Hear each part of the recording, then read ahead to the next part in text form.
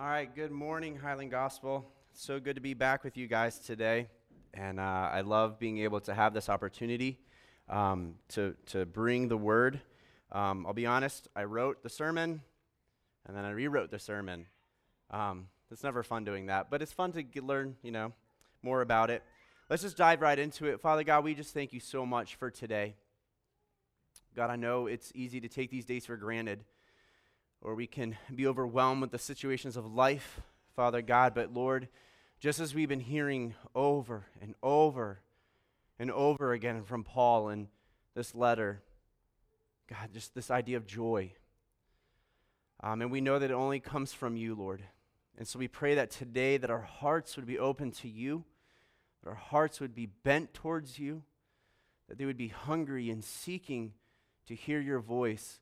And not just that you would speak, but Father God, that we would be obedient to what you're telling us, Lord. And so we just ask for your favor in this time, Lord. In your name we pray. Amen. I just want to kind of just jump right into this. So we have a few guys in the church, right? And they're all very diligently training for a race that's coming up pretty soon. And I'm not sure how some of them are feeling about it. But I will tell you this right now, that I'm not athletic. I mean, I did sports as a kid, but the idea of me, committing time consistently to working, that's just not me. I'm sorry.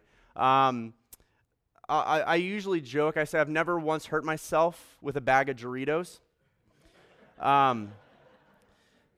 But there's this thing that's happening in our world in the past few years, just recently, and then last year or two.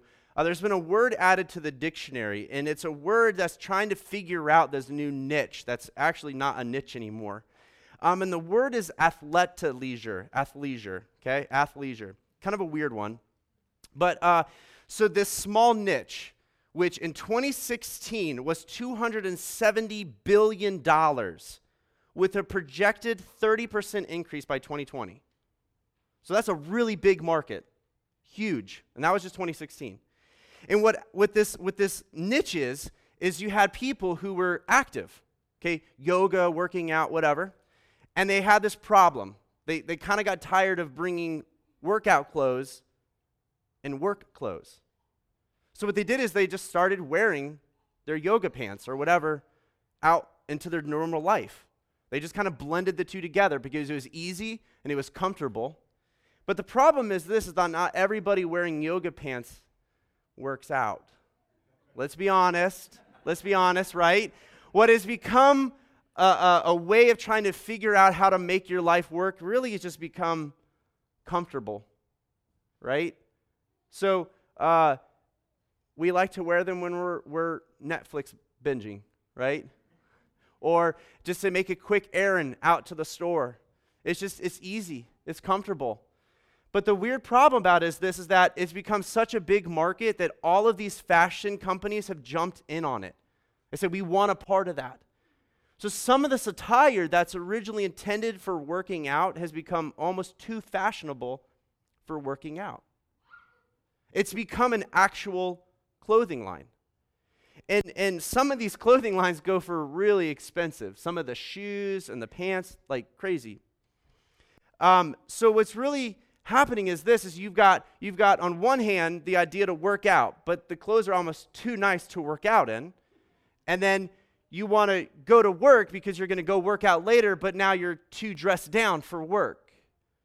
So we're kind of trying to balance this thing, right? And it's not really working on either end. And so Paul talks a little bit about this.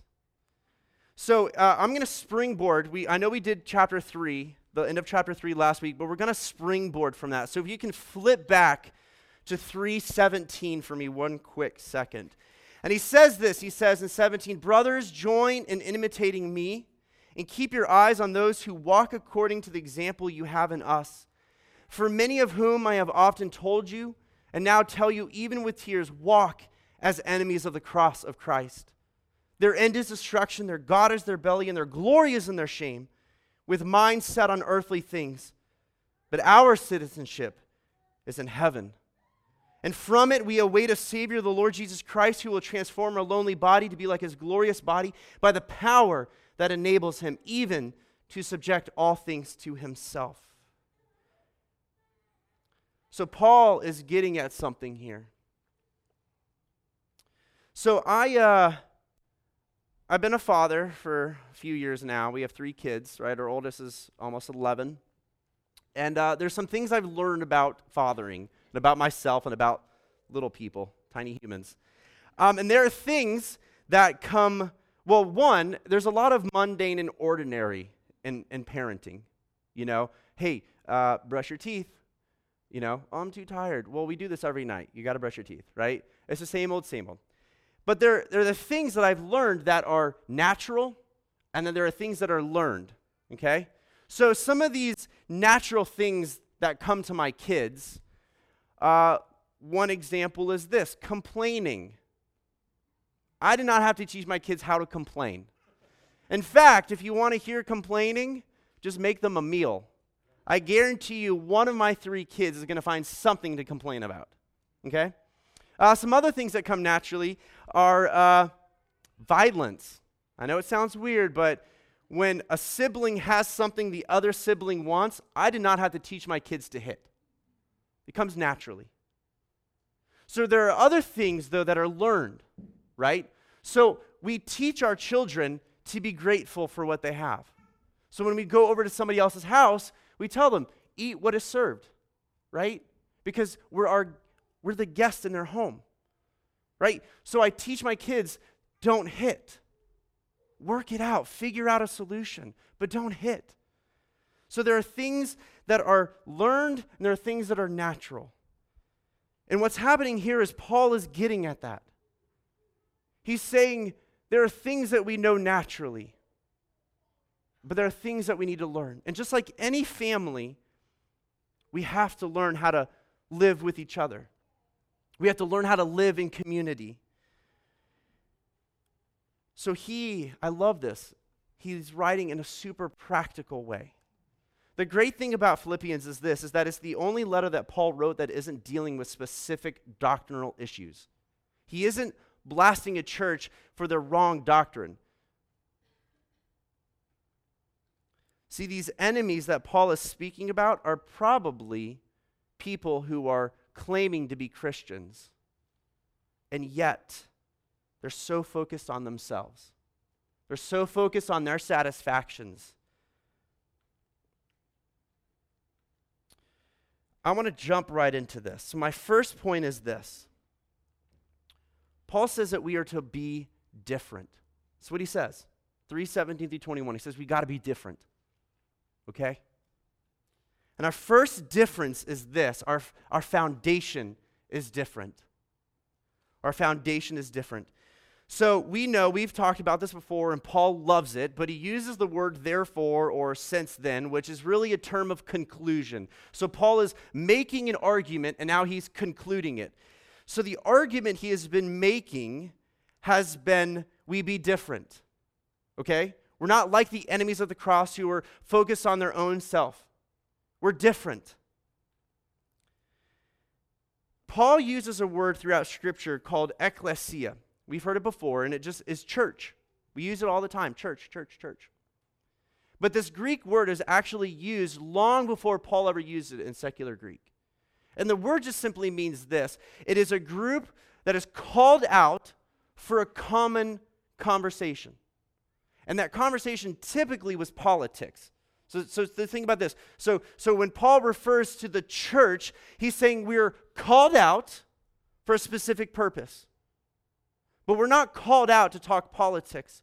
We're not called out to discuss the current trends and things like that. We're called out for a specific purpose. And our purpose as the church of God is for Him.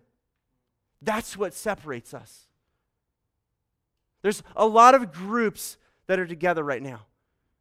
But we're unique because we are for Him. And we are through Him. And we are by Him. So I think as people, our affections are a lot like water, right? We gravitate more to what resembles ourselves and what we are comfortable with. Let me say that again. I think our affections are a lot like water. We gravitate to what resembles ourselves and what we are comfortable with. You go to any party and you find the people that you're most like, and that's how you kind of hang out with, right? This is what we do. And Paul, he says, be different. Don't be like other people. Just because the pressure of the world is at your door, don't be like them. Let me just take a minute and just remind us of what Philippi was like when he founded it, okay? So remember, Paul is a Jew, okay, from Tarsus, which, if you remember, it's kind of modern-day Turkey right now. So he was a Roman citizen, okay, and he had his first interaction in Philippi with an Asiatic woman named Lydia. And he also had an interaction with a slave girl who was most likely Greek, who was under demonic influence, and a jailer who may have been a retired soldier just trying to be consistent in his work. That's his first interactions with the church of Philippi. That's the founding of the church. So there was nothing that brought them together other than Christ. I mean, stop and think about this. You have a high-profile woman, great at business. In fact, if you start reading her story, you realize that she's got a pretty decent life, okay? And then you have, on the other extreme, a retired Roman soldier, okay? And he is just a blue-collar worker. He's just trying to do his job. And in fact, it almost seems like he likes his job a little too much. Because in the text it says they handed Paul and Silas over safely and said, hey, take care of him safely. And what does he do? He puts them in the stocks. And back then, stocks aren't the whole head and hand thing. It was chains, and you're kind of contorted sometimes. And so this guy kind of took that degree and he says, yeah, I'll take him safely. And he put them in stocks. He kind of sort of loves his job. So if you think about it, what would these two have in common? Would you ever see them mingling at a party? Would you ever see them going out to a ball game? No. There just wouldn't have been that commonality. Except for Christ. Christ brings them together. Also, because Philippi had close gold mines, and the town was actually on the trade route called the Via Egnatia. And because it's a Roman colony and Hellenistic community, got a lot of Greeks, right? There's just this massive amount of transportation of people and cultures and lifestyles. And Paul says, be different. With all the different beliefs out there, with all the different ways of doing life, be different.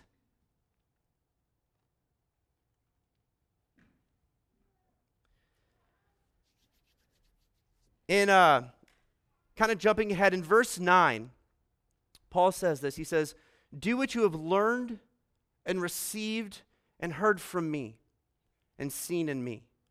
And so we stand in what we have come to know and understand as followers of Christ. Also, similarly, in 2 Thessalonians 2:15, he writes, stand firm and hold to the traditions you were taught, whether by what we said or what we wrote. And to Timothy, he says, hold on to the pattern of sound teaching that you have heard from me, and the faith and love that are in Christ Jesus, and to also continue in what you have learned and firmly believed. You know those who taught you, and you know that from infancy you have known the sacred scriptures. So Paul tells them in the very beginning of verse of chapter 4, he says, guess what? Stand firm. Stand firm. Don't look at the world. Don't look at the people that say they're believers, and yet they're watering their lives with their satisfactions. Don't be like them. Stand firm. Hold tightly to what you have learned. In Hebrews 3:14, it says, for we have come to share in Christ if indeed we hold our original confidence firm to the end. That word stand firm really means persistent, grounded. It was the idea of a soldier in the middle of war, and the battle's coming to him. And they said, don't retreat, stand firm, hold your position, fight the fight. So Paul says, fight the fight. There's a current trend right now that's kind of happening amongst younger millennials, And they're doing this thing that's kind of called this, they're actually using the word testifying. This is my testimony. And they're saying this is my unraveling. And literally what they're doing is they're kind of shucking off the weight of their Christian upbringing as kids. They're having a hard time understanding the way that the Bible talks about God and the way that the world is, and they're saying that doesn't make any sense. And so what they're doing is they're broadening their horizon, they're broadening their view, and they're having more acceptance of things and people and ideas. And they're actually shirking off the Christian faith. And they think they're getting smarter, and they think they're getting more spiritual, but they're really just walking away. The interesting, I often wonder what Paul would be like today, how he would be received. Pretty sure he'd be called a bigot, hateful, right? Not loving. I mean, you can't go around calling people enemies, dogs, you know? It wouldn't be taken today. It's not tolerant. And yet Paul says, stand firm. But there's also something here. He says, notice how often he mentions how you've seen or heard from the people in your life. So Paul makes a direct correlation. He says standing firm is directly correlated to where you're learning your truth. So as a parent, I've learned that my life matters. Not just what I tell my kids, but how I live my life. If you actually hear a lot of these millennials and their testimonies about walking out of the Christian faith, a lot of it's rooted in the way that they're perceiving their faith through their parents' actions, right? So they have dads who are angry. And they say, well, I don't want that Jesus. So who you are and how you live your life matters, not just in what you say.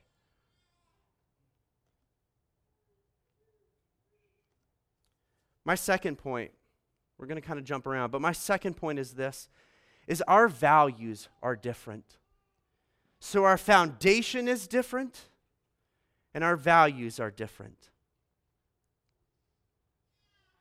Notice this, that Paul talks about the enemies, and it's very personal, right? It's individualistic. It's all about them. It's about their needs, it's about their feelings, about their wants, their satisfactions. But Paul does something different.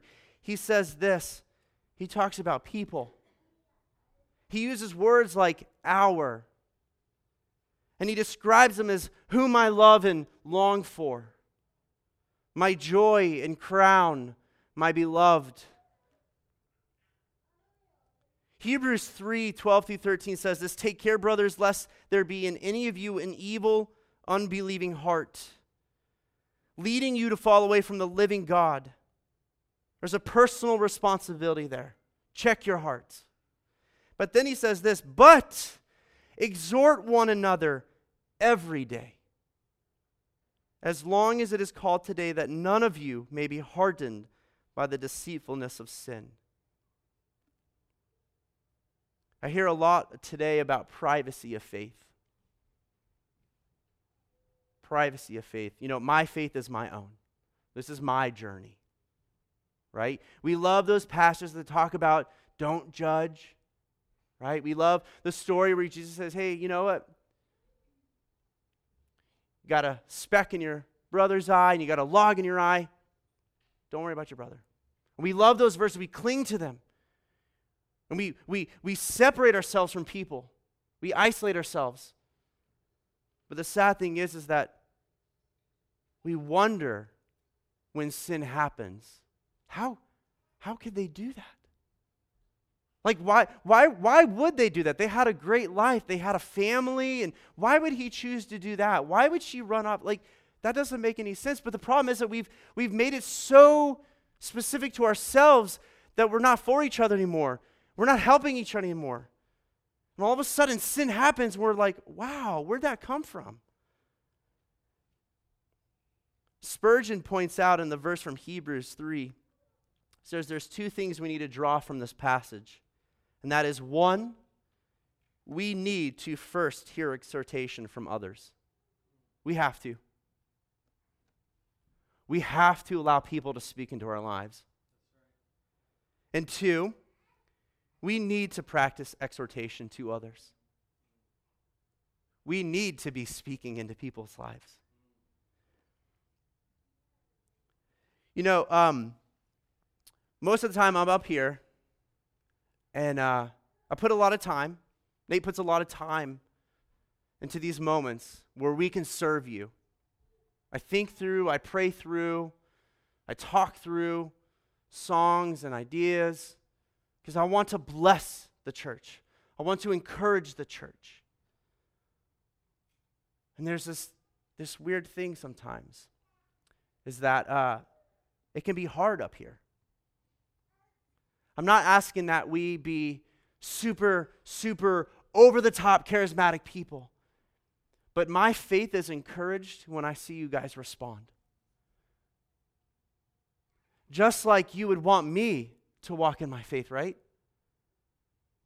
Right? It's kind of like this. If I went to a concert and I bought a ticket and I was excited, one of my favorite bands, and I'm going to see them, and they did nothing.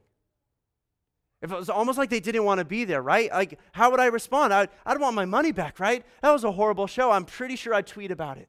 Ooh, not good. Horrible show.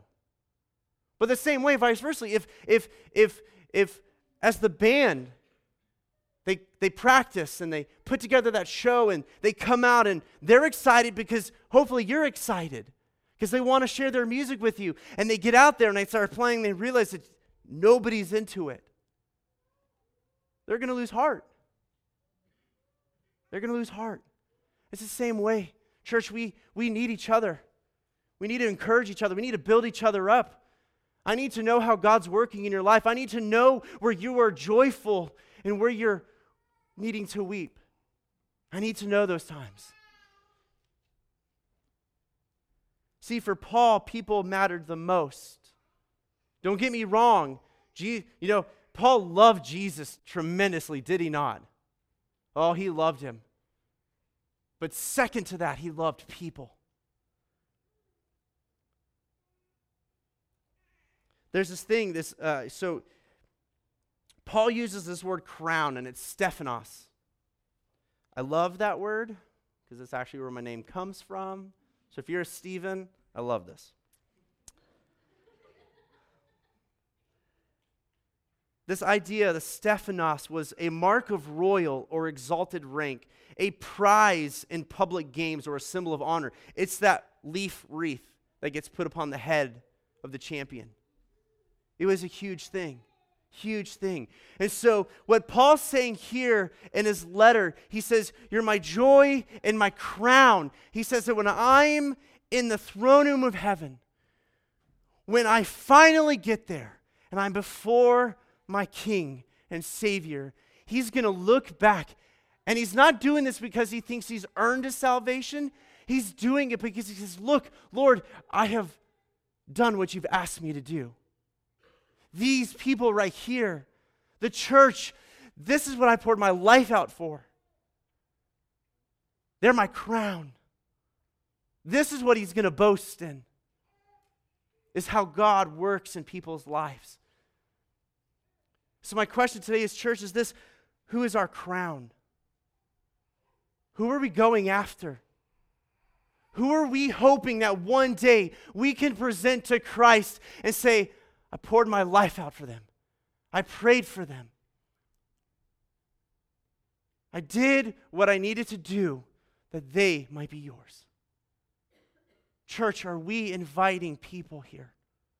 And not just to be another addition to Highland Gospel, but are we seeking people that they would be the body of Christ? So we value people, and we value with our minds. So as Christians, we are to be intentional about our thoughts. So he kind of jumps ahead. I'm jumping ahead here. And at the end, he says, if there's anything at all that is true, honorable, just, pure, lovely, commendable, there's any excellence, anything worthy of praise, think about these things. See, if we want to act differently, we need to think differently. There's an old adage, it says, sow a thought, reap an action. Sow an action, reap a habit. Sow a habit, reap a character. Sow a character, reap a destiny. See, for Paul, it wasn't just about reaping what we sow. It's reaping where we sow. So if you're struggling in your life, it might be because of what you're dwelling upon and what you're putting into your mind and into your heart. See, there's this thing I've learned, once again, as being a dad, is they don't do well when you tell them to do something. Okay? Everybody following me who has kids? So when I was younger, right, I had chores, like probably most families do, and I didn't like being told to do my chores. Pride. What I liked to do was tell my mom, I'll get to it when I'm ready. There was this active control, right? So my mom would say, hey, you need to take out that trash. Great, it'll still be there. I'll do it when I'm ready. Because I wanted to feel that I was part of that I was in control of that. I didn't like my mom telling me what to do. I wanted the praise for doing it because I chose to do it. But there's this thing I've been learning about my kids is I don't do it enough, and I really should do it more, is as I try to get in the habit of saying, there's nothing you can do that can ever take away my love, and there's nothing you can ever do that can add more of my love. My love is my love because you're my children, okay? Now, I can still be disappointed in actions, right? But it's not going to change my love. My love is always there. And so what I've noticed is this, is that when they get that into their spirit, when that becomes a part of who they are, now they'll forget it, and I got to go back and remind them. But for those moments when they get that into them, there's a difference. I'm not fighting as much with them. They want to do things because they understand my love is there for them. So they're not doing it out of obligation. They're doing it because I'm their father and they want to please me. And it's the same thing in our life. I think today some of us need to hear that. There's nothing you can do that can ever add to God's love for you. And there's nothing you can ever do that can ever take away his love from you. We aren't called to do things out of obligation. We are called to do things because he is a good father. And so, when Paul says, do these things, we don't do them out of obligation. We do them because we see God. And we see his deep love for us. And so we do the work of thinking about what's good and holy and righteous. And it's not easy. We love to dwell on the negative, right? I was talking to Nate and I was kind of saying, hey, here's some ideas. And he threw out this suggestion and I loved it. I didn't see it. So Paul has been talking in a very practical way. He's been talking about people and how we relate to each other. Okay? And Nate said, what if when he's saying, hey, think about these things. What if it's not just about the thoughts? What if it's about the things in people? Stop and think about it. What if it's about the things in people? We're pretty good about thinking about the negative things of people, aren't we? Oh, we love to dwell on those, don't we? We love to criticize them and point them out. But what if Paul is saying, guess what? For each other, think about the good things. Think about what's lovely. Think about, right? Focus on those things in somebody. Love them. Just love them.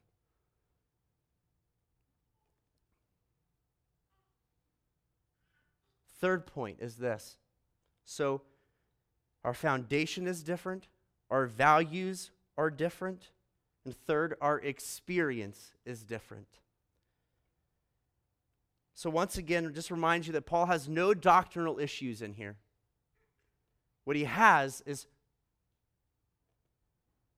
he's just got poor practices he's dealing with. And namely, two women that aren't getting along. So we hear more and more today about the need to just get along, right? So if we just mind our own business, or if we just have more love, the world would be a way better place, right? But Paul hears of a situation within the church among two women, and he feels and he believes it important enough to address it. So there's a song going around on the radio right now, and the song is Bleed the Same. And this is a Christian song, and it says, the chorus is this: we all bleed the same. We're more beautiful when we come together. We all bleed the same. So tell me why we're divided. If we're going to fight, let's fight for each other. If we're going to shout, let's let love be the cry. We all bleed the same, so tell me why we're divided. I think on the surface it sounds really good. I think it's something we could all buy into. But the problem is that when you look at the song, it doesn't get to the heart of things. It's so surfacey. It says just get along. Can't we just get along? But it's more than that. It's more than that. So John, in his recording of Jesus in the Gospels, of John chapter 13, he says this: love one another just as I have loved you. You also love one another. By this we'll know that you are my disciples if you love one another. So that's our command. We need to love each other. I think what's interesting is this: is Jesus says they won't know that you're my disciples because of the building that you have, because of the programs that you have, because of the amount of money that's coming in. It's not about that stuff. He says, guess what? They're going to know that you are my disciples because of the way you love each other. And there's two things I take out of that. One, Jesus sets the standard. Love as I have loved you. And two, the love that Jesus described is not natural. We can't just do it ourselves. Because if we could do it ourselves, Jesus wouldn't feel the need to tell us to do it. Right? In Philippians 2:3, it says, in humility, consider others as more important than yourselves. Paul loves this constant theme of others, others, others. The interesting thing about Philippians, I think we tend to forget sometimes, is all of Paul's letters would have been written to a specific person in the church, a recipient.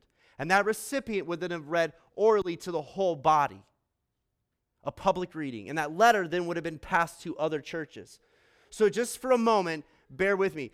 Think about, you're in the church of Philippi, okay? You're there right now. You're sitting, you're excited, right? You've got this great relationship with Paul. It's been a while since you've heard from him. You heard that he was in prison, right? All these things are going on. And you get a letter, and you're excited, and you can't wait to hear it. And he's going through, and you're encouraged. You hear his love for you, right? And you're like, this is such a great letter. It's good. And all of a sudden, you hear this. And I entreat Euodia. And I entreat Syntyche to get along. Whoa. I mean, how would you like your name in the middle of church, right? This great letter with Paul, things are going well, and bam, right there, like everything's called out. And we don't know what the problem is. We know it's not doctrinal, so it's got to be personalities. These women were just not getting along. We don't know why. We don't know how long. But it made word to Paul, and he had to address it. And in that moment, in that church, you're like in the spotlight, these two women, and you're like, oh my goodness. But notice that Paul doesn't put blame on one. He doesn't say, hey, it's you. He says, guess what? He doesn't say, Euodia, you do you, and Syntyche, you do. If you just stay over on that side of the room, you're good. And if you just stick to your ministry, it'll be fine. He says, no, guess what? You and you, just get along. Deal with it. We need to be dealing with our things, church. We have to. I hate to point this out, but we've seen what happens to a church when stuff goes undealt with. We know the pain. We know the hurt. We know the division. We got to deal with it. The other thing, too, is this. He doesn't just leave it at them. He brings somebody else in. We don't know who the recipient is. We don't know if that word is an actual name or just simply a common word to specify somebody. We don't know. But what he does is he says this, you two women get along. Oh, and by the way, you help them. Help them. Minister to them. Don't let it go any longer.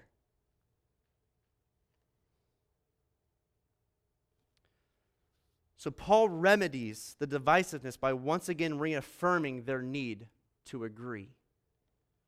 I love it because Paul, it says that he comes alongside. It's the parakaleo. It's the same word that we have for Holy Spirit, the paraclete, which simply is this, it's a passive word that means to come alongside and help. The Holy Spirit comes alongside of us and helps us. And Paul tells the church, he says, do that for one another. See, all of this, the Christian faith, it's community. Unlike the self-gratifying false believers, Paul tells us that we need each other. And as Christians, we love to focus on our orthodoxy, which is right teaching, but often fail in our orthopraxy, which is right living. I'm that person. For a long time, I've just thought if I just have the right doctrines, if I read the right books, I'm good. But times I can be very cold to people.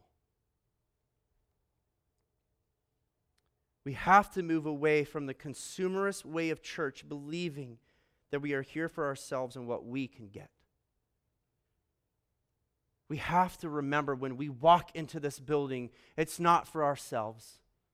First, it's for God, and two, it's for each other. There's something I want to point out too is that these aren't just young women in faith. These are mature believers. He goes on to describe them as being incredibly important to his ministry in the gospel years prior. And he even goes so far as he says, guess what their name is in the book of life? These aren't just some, half-hearted people. They're integral to the church in Philippi. And quite possibly at the very first time that he met the people in Philippi. And I want to make a side note here is that I'm not here to argue the doctrines of women in ministry. But I do want to say is that Paul did not fear women. And I know that right now there's a lot happening in the world. We're seeing a lot come to head in our relationship between men and women. And we're seeing a lot of abuse. And I'm sorry to say, but the church has not been innocent in this. We're just as guilty. We shouldn't be, but we are. But I want you, if you're a woman today listening, I want you to know this, that you matter. You matter to Jesus. You matter to the church. And you matter to the gospel. That we can't do this without you.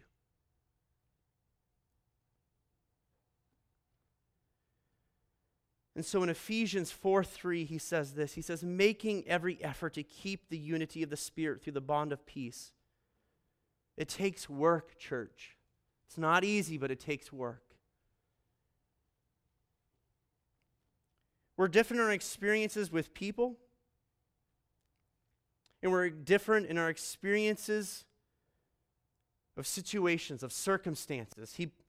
He loves us. I think it's something like 13 times in the letter that he uses the word joy.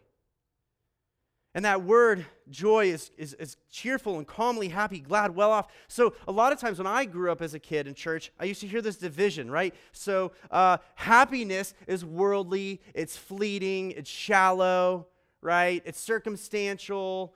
And then they would say, oh, but joy is biblical. Joy only comes from God, right? Joy is despite the circumstances. But as I've grown up and I've looked into stuff, you know what's kind of interesting is the Bible uses them interchangeably.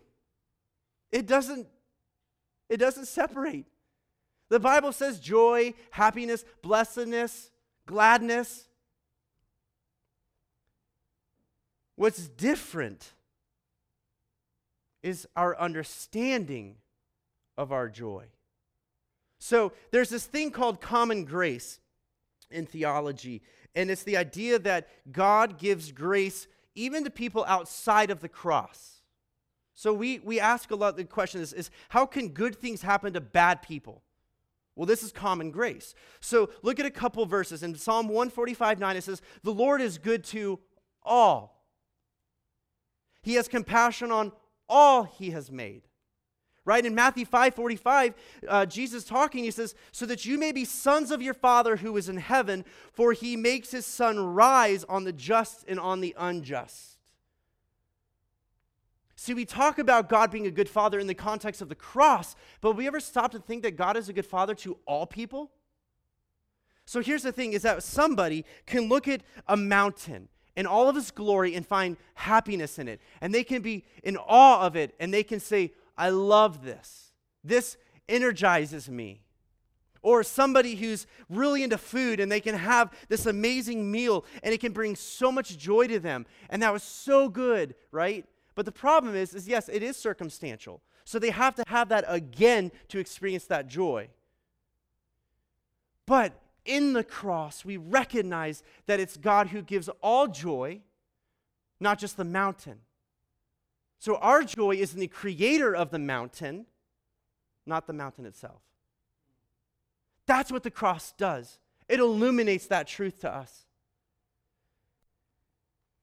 So, Paul, which is interesting, I love this, wanted to go to Asia to preach the gospel. And the Holy Spirit stopped him. And he said, nope. And then there's a man who has a dream, right?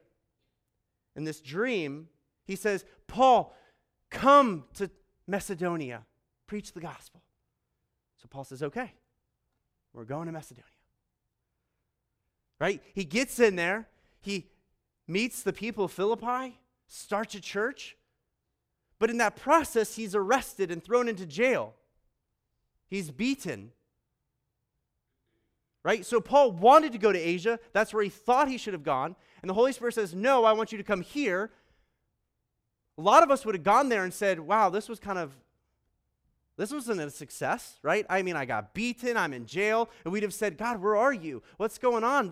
I thought it was going to be great. But Paul says, guess what? This is for my good. That the gospel would be proclaimed. So Paul, in the midst of everything, he understands that it doesn't matter what the situation is, that his joy is grounded in the immovable God of everything.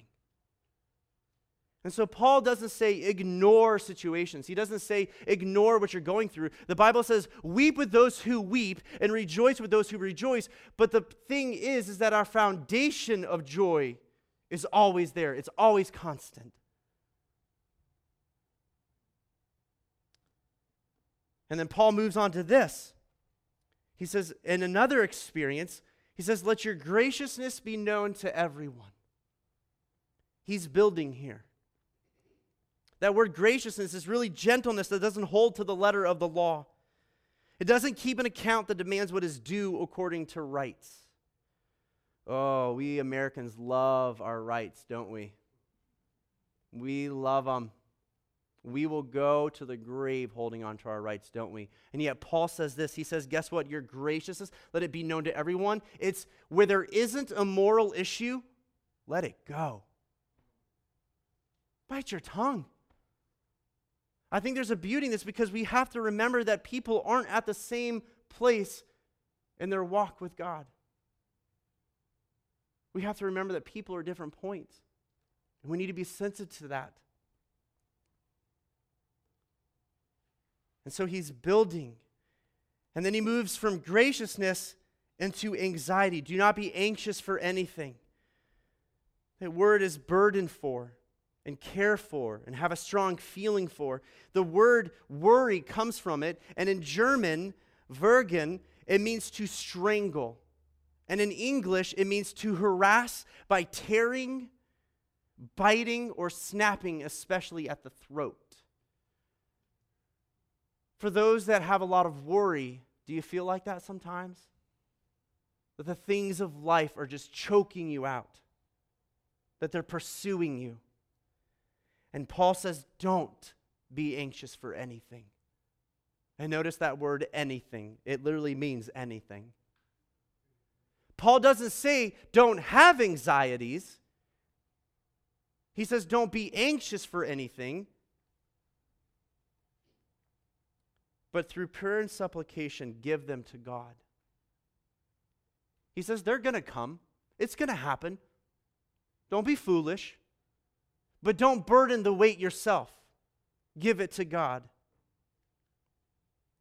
And so, in all of this, how do we be different? Our foundation is different. Because we know that Christ is coming again, we can be different. Our values are different. We think differently. We focus on people, not on programs and our experiences. And our experiences are different. And before you think that this is all done by you, look at what Paul says.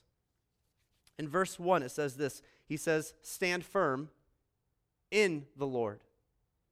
Verse 2, agree in the Lord. Verse 4, rejoice in the Lord. Verse 5, he says, the Lord is near. And what's so cool about that word near is it's both a definition of proximity and time. And so Paul talks about the nearness of God.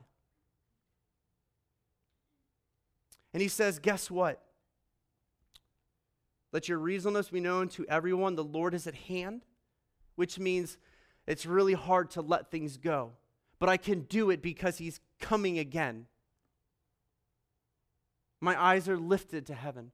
But it also could mean, let your reasonableness be known to everyone because he is there close to you to help you.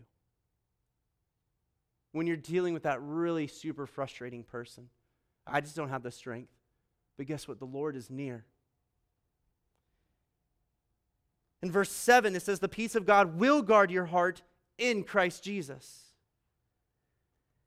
And finishing up in chapter 3, verse 21, he says, by the power, which really says according to. And what's so cool about that word is somebody who's giving an example about it. And so if I have $1 million and I give you $1,000, I've given you out of my riches. Okay? I've given you out of my riches. But if I have $1 million and I give you $10,000, I've given you according to my riches. Do you see the difference? Okay? So what Paul is saying here is in all of this, the way we relate to people, it's because of the truth we know. That he is coming back. He has the victory. So we can do these things. We can be different. And it's according to his power. So when you are exhausted and you come in and you say, I just can't deal with that person, guess what? It's not by your power. It's by his. And when you come in and you're like, I haven't been thinking the right thoughts. It's just really hard. I'm being overwhelmed with anxiety, with the frustrations of life. Guess what? It's according to his power that we do this. Father God, we thank you so much for who you are, for just the way that you've empowered us, that you haven't left us alone, that you don't expect us to do this by ourselves, God. God, I love that you have set the standard, Jesus. You said if you have any question about how this works, look to me. And even when you look to me and you say that's almost impossible, you say, guess what? I'm here. I'm near. I will strengthen you. And Lord, we ask that, God, you would work in our hearts. I know this isn't that glamorous of a sermon.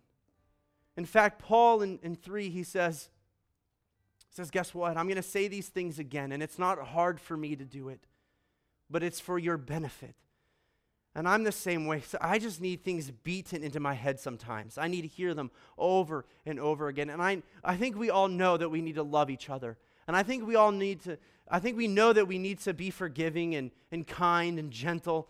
But God, we just need to hear it again and again and again because we are sinful. And so I pray that today there's something in our heart where we need to make amends with somebody. If we need to be like Udai and Syntyche, that we need to go and to fix the relationship so that the glory of Christ might be prevalent. I pray that we would be the most courageous people to do that. I pray that Highland Gospel would be known for each other. That people would come in and they would know the power of Christ, that they would know the grace of Jesus and the love of the church, Lord. And so we ask all of this in your name. Amen and amen.